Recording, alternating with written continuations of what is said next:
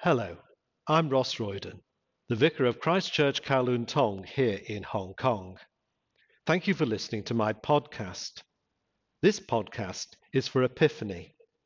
The transcript of the talk can be found on my website, rossroyden.com. It is also posted in the Christ Church Facebook group. Please share the link to the podcast with anyone who you think may find it of interest. The next podcast will be next Sunday, January the 10th, for the Feast of the Baptism of our Lord. As we begin a new year, may I wish you and your family God's richest blessing and peace.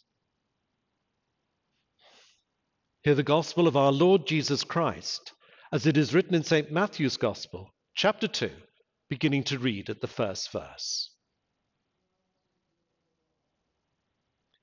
In the time of King Herod, after Jesus was born in Bethlehem of Judea, wise men from the east came to Jerusalem asking, "Where is the child who has been born King of the Jews? For we observed his star at its rising and have come to pay him homage." When King Herod heard this, he was frightened, and all Jerusalem with him. And calling together all the chief priests and scribes of the people, he inquired of them where the Messiah was to be born. They told him, "In Bethlehem of Judea, for so it has been written by the prophet. And you, Bethlehem, in the land of Judah, are by no means least among the rulers of Judah, for from you shall come a ruler who is to shepherd my people Israel." Then Herod secretly called for the wise men and learned from them the exact time when the star had appeared. Then he sent them to Bethlehem, saying, "Go and search diligently for the child, and when you have found him, bring me word, so that I may also go and pay him homage." When they had heard the king, they set out, and there ahead of them went the star that they had seen at its rising, until it stopped over the place where the child was. When they saw that the star had stopped, they were overwhelmed with joy. On entering the house, they saw the child with Mary his mother, and they knelt down and paid him homage. Then opening their treasure chests, they offered him gifts of gold, frankincense, and myrrh. And having been warned in a dream not to return to Herod, they left for their own country by another road. This is the gospel of the Lord.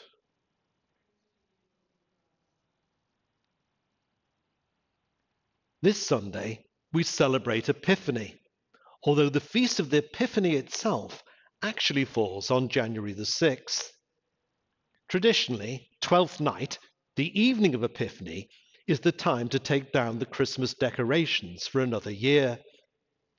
If you don't take them down on January the 6th, you're supposed to leave them up until Candlemas on February the 2nd.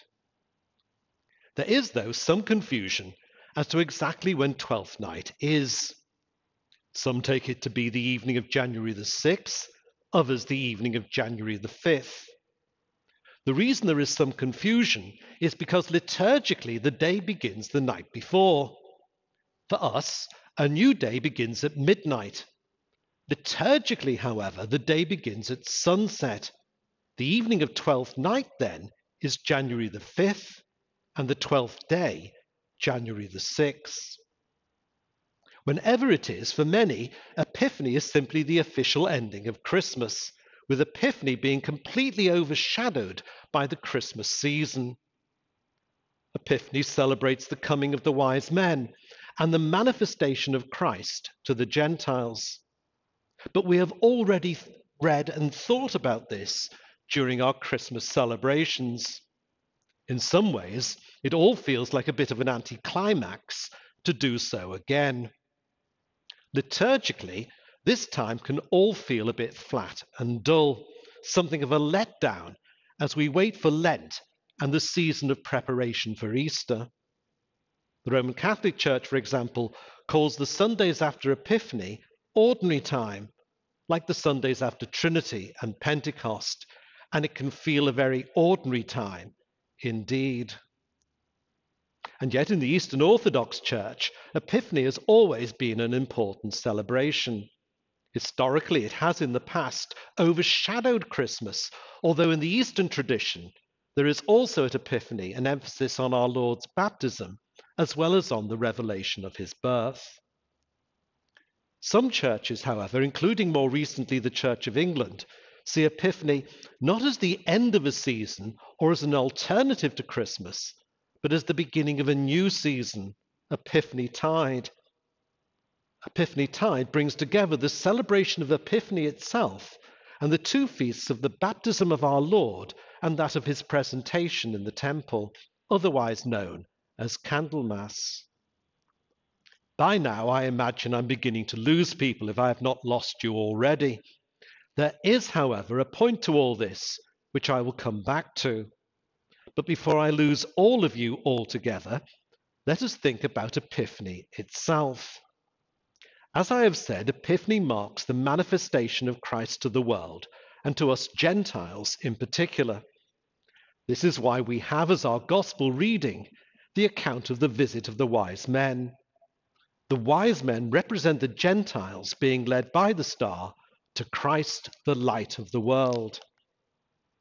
In the sermon for the first Sunday of Christmas, I pointed out that we don't know exactly how many wise men there were. Traditionally, of course, there were believed to be 3. They were even given names: Caspar, Melchior, and Balthazar. In the Gospel of St. Matthew, however, we are only told that they gave the baby Jesus 3 types of gifts. The precise number of wise men themselves must remain a mystery. But regardless of how many there were, who were these anonymous men of wisdom? The word for them in Greek is magi, the word from which we get the word magician. They would have been part of an Eastern royal court. Again, precisely where, we're not told. They would have acted as counselors or advisors to a king or queen. Part of ancient wisdom was being able to read the signs and portents of the times, including astrological signs believed to be seen in the sky and stars at night. But why are they sometimes referred to as kings? Well, as we have heard in our Old Testament reading, Isaiah speaks of kings coming to worship and bringing the wealth of the nations. Furthermore, in the ancient Near East, there was the idea of the wise ruler, King Solomon being an example of such a monarch. But again, that they were kings is just speculation. Best then just to stick with the name wise men. They were influential and important pagans who were clever, connected, and wealthy. These pagans had seen a sign in the night sky that they interpreted as meaning that something portentous and significant had happened in the land of Judah. A child had been born, King of the Jews. Quite why this was any of significance to them, however, is not immediately obvious. Judea, after all, was not that important a place. Surely men of their position didn't embark on a long journey to greet every royal birth. The answer to this particular mystery may be provided by something that doesn't always get commented on. Several ancient pagan writers, such as Suetonius and Tacitus, point out that amongst the pagans there was a rumor that a king would come out of Judea, that a great ruler would arise from within the land of Judah. It may be that this belief was one the wise men had heard of and explains why they were prepared to go to all this trouble and expense. The child to be born was more significant than simply one who might become king of a small and insignificant nation. Believing then the birth of this king to be momentous, they decide to go and find him. Knowing him to be born a king in the land of the Jews, not unnaturally they go to where you would expect to find such a child, the palace in Jerusalem. If you know anything at all about King Herod, you will see the funny side of this. King Herod was paranoid about people wanting to get rid of him so that they could seize power for themselves. Herod killed several members of his own family because he believed they were plotting against him. The Roman Emperor Augustus is quoted as saying, "I would rather be Herod's pig than his son." The joke here being that as Jews didn't eat pork, his pig would be safe. No one else, however, was. Herod's subsequent slaughter of all the boys in Bethlehem under 2 is entirely in character. St. Matthew describes the reaction to the arrival in Jerusalem of the wise men from the east as one of alarm. St. Matthew writes, "When Herod the king heard this, he was troubled, and all Jerusalem with him." At first sight, this might seem like an exaggeration on St. Matthew's part. It isn't at all. In fact, we know from St. John's Gospel that Herod's fear of losing power was shared by the Jewish leaders in Jerusalem. Their reaction to the news of Jesus' birth is similar to their feelings towards him in the time leading up to his death. St. John writes towards the end of Jesus' life, "So the chief priests and the Pharisees gathered the council and said, 'What are we to do? For this man performs many signs. If we let him go on like this, everyone will believe in him, and the Romans will come and take away both our place and our nation.'" Quite clearly, both Herod and the Jerusalem authorities take the wise men entirely seriously. They don't, for example, understand the wise men to be talking about a boy for whom his parents have great but unrealistic ambitions. When Herod calls the chief priests together, he asks them where the Messiah is to be born. The wise men are not just seeking a king, they are seeking the king. And it is this that heightens the sense of panic amongst those in power in Jerusalem. And so, Herod decides without hesitation to do what the Herods of this world always do when there is a threat to their power. He plans to have the potential threat removed before it can become an actual threat. The plot is simple. Herod will help the wise men find whom they are seeking, and they will tell him exactly where the child is when they find him. Herod makes this promise on the pretense that he too will go and worship the child. So, after consulting the chief priests, the wise men are directed to Bethlehem, where the prophet Micah said the Messiah would be born. The wise men find the child and offer him gifts of gold, frankincense, and myrrh. There have been attempts to see symbolism in these gifts. Myrrh, for example, was a valuable spice that was used for embalming dead bodies. Along with aloes, it was one of the spices that Nicodemus took to anoint the body of Jesus. The gift of myrrh, then, is taken as a symbol representing Jesus' death. St. Matthew himself, however, doesn't point to any symbolic meaning for the gifts. They are simply expensive gifts for a king, offered from the wise men's treasure chests. This is where our gospel reading breaks off. In Matthew's gospel, however, we learn that both the wise men and Joseph are warned by God in dreams to change their plans so as to keep the baby safe. The wise men go back to their country a different way, bypassing Herod and Jerusalem, while Joseph takes Mary and Jesus and flees to Egypt. Not unsurprisingly, Herod is furious when he discovers the wise men have outwitted him, and in a final throw of the dice, tries to kill Jesus by ordering the slaughter of all boys in Bethlehem under the age of 2. It's a terrible atrocity, as the holy innocents are murdered. But it is too late. The Holy Family have escaped. So what does all this say to us? I intend in future sermons to discuss the significance of the revelation to the Gentiles of Christ as the King of the Jews. For now, I want to focus on what I think is an important message that this passage has for us, both as a church and as individuals. The message is this: the rulers of this world will always expect us to think like them. We, however, are to have the mind of Christ. The rulers of this world will always expect us to think like them. We, however, are to have the mind of Christ. Herod and the chief priests are terrified. Herod, because he is totally paranoid.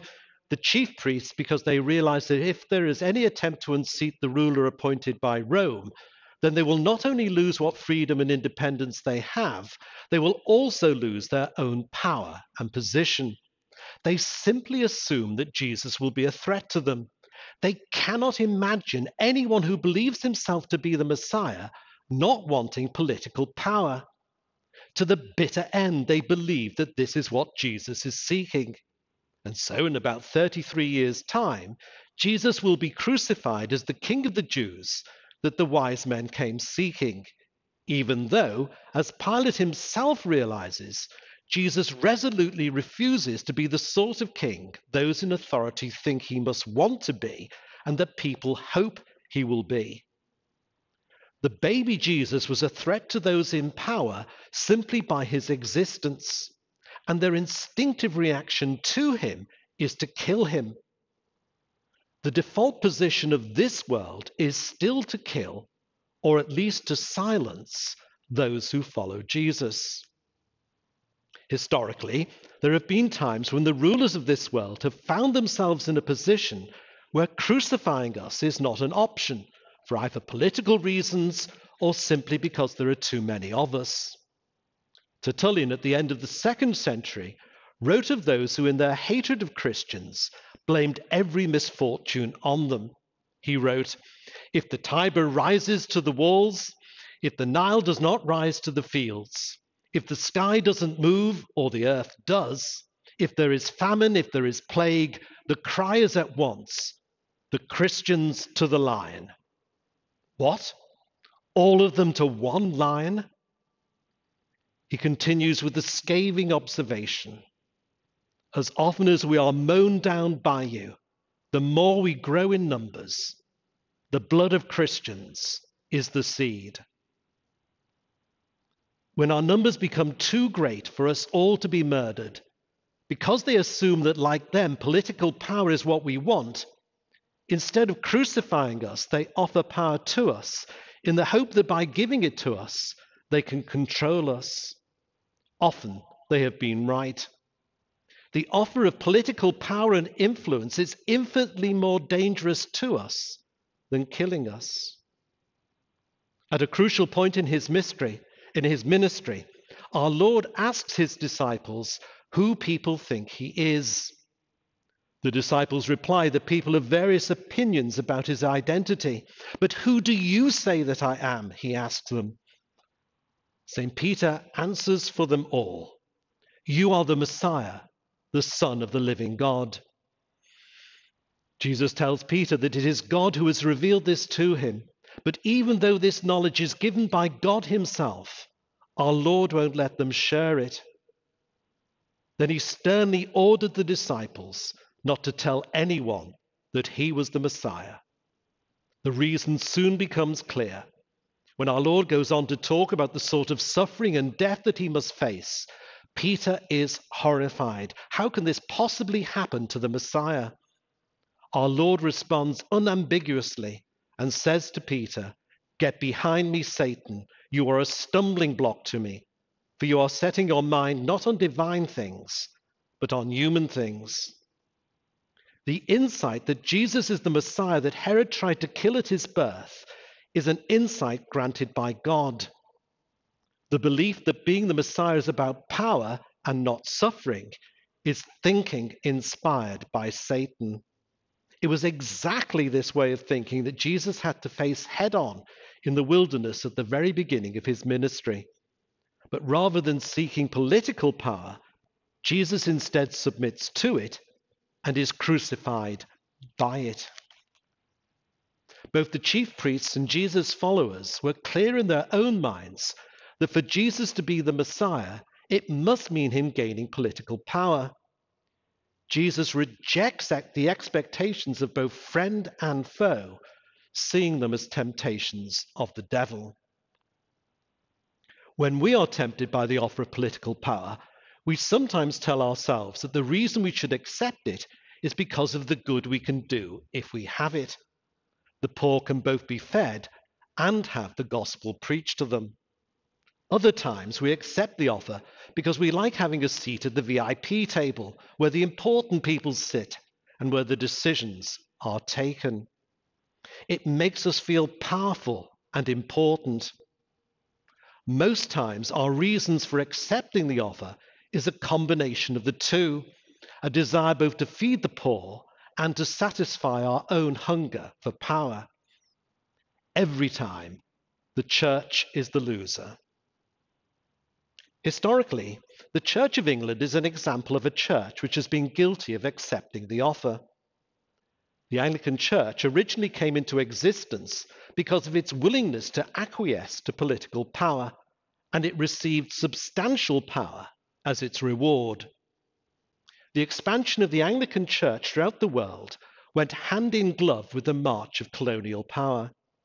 It suited the Anglican Church's purposes in the past when colonialism was triumphant and popular. It may now pay the price in the present when colonialism has come to be seen as one of the deadly sins. The terrible irony is that many in the Anglican Church are now apologizing and repenting of the Church's support of colonial powers in the past. But church leaders are making their apology and repentance not to God, but to the new political elites who have taken their place. The reason, however, church leaders are abasing themselves in this way is in the hope of being able to make new alliances with the powers of this world and so maintain their position and privilege. There is further irony in the fact that the present desire for power and popularity that is leading church leaders to apologize for the church's past behavior is exactly what historically led the church to be such an enthusiastic supporter of colonial expansion and oppression. Geographically, certain sections of the church in the United States provide us with another example in the present. Some churches in the States put their complete faith in Donald Trump, ostensibly because of the influence they believe supporting him would give them. Again, for some, it has been because they genuinely hoped that supporting him would enable them to influence government policy for good. For others, however, it has been because of the thrill that attending prayer breakfasts and being allowed access to the White House has given them. They have had their reward, and they too will now pay the price. Tragically, even when we want power for pure motives, not for its own sake, but because we genuinely want to use it for what we believe to be good ends, more often than not, we find that when it comes to power, rather than the church exercising it, it ends up controlling us. St. Paul points to a different way. For though we live as human beings, we do not wage war according to human standards. For the weapons of our warfare are not human weapons, but are made powerful by God for tearing down strongholds. We tear down arguments and every arrogant obstacle that is raised up against the knowledge of God, and we take every thought captive to make it obey Christ. When the wise men arrive at the house where the Holy Family are staying, they see the child with Mary, his mother. If those who sought to kill the child had been able to ask her, Mary would have told them what Jesus years later tells Pilate. His kingdom is not of this world.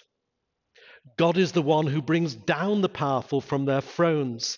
Earthly seats of power, whether in palaces, parliaments, or places of worship, are dangerous places to sit, no matter how tempting the offer of them may seem. The rulers of this world demand that we worship them. Wise men worship Jesus and offer him alone their gifts. What does all this mean for us individually? We may tell ourselves that we have no personal political ambitions, but the desire for power, position, and prestige is not confined to the political arena. We still seek it for ourselves in other areas of life, not least in our places of work, at home, and in the church itself. And, as well as seeking it personally for ourselves, we look up to those who have it and despise those who do not. We value the powerful and look down on the weak. Jesus told his disciples, Jesus told his disciples specifically that they were not to be like this. He said, "You know that those who are recognized as rulers of the Gentiles lord it over them, and those in high positions use their authority over them. But it is not to be this way among you. Instead, whoever wants to be great among you must be your servant, and whoever wants to be first among you must be the slave of all. For even the Son of Man did not come to be served, but to serve, and to give his life as a ransom for many." Our Lord not only teaches us to reject worldly power and ambition, by his life and death, he gives us an example of what we are to be like instead. The wise men came seeking him who was born King of the Jews. The chief priests and Jesus' disciples were in fundamental agreement as to what this meant. Jesus saw it very differently. He provided his own definition as he hung on the cross with the words, "King of the Jews," above his head. His crucified body gives the meaning of the words, and the words their meaning. As, however, I hope we will see during the season of Epiphany, while Jesus defines what it means to be the Messiah of his people, he nevertheless is born and dies as the King of the Jews. We will only find him for ourselves when we, like the wise men, seek him as the King of the Jews, not as a generic king, but as a specifically Jewish king who saw his coming and ministry as being in fulfillment of the Hebrew scriptures, on which he based his own understanding of what he had come to do. And so, as we enter the season of Epiphany, may the God who led the wise men to Jesus, the King of the Jews, lead us to him, and may we too worship him, not by seeking power and glory, but by taking up the cross and following him who died for us and who promises to be with us always, to the end of the age. Amen.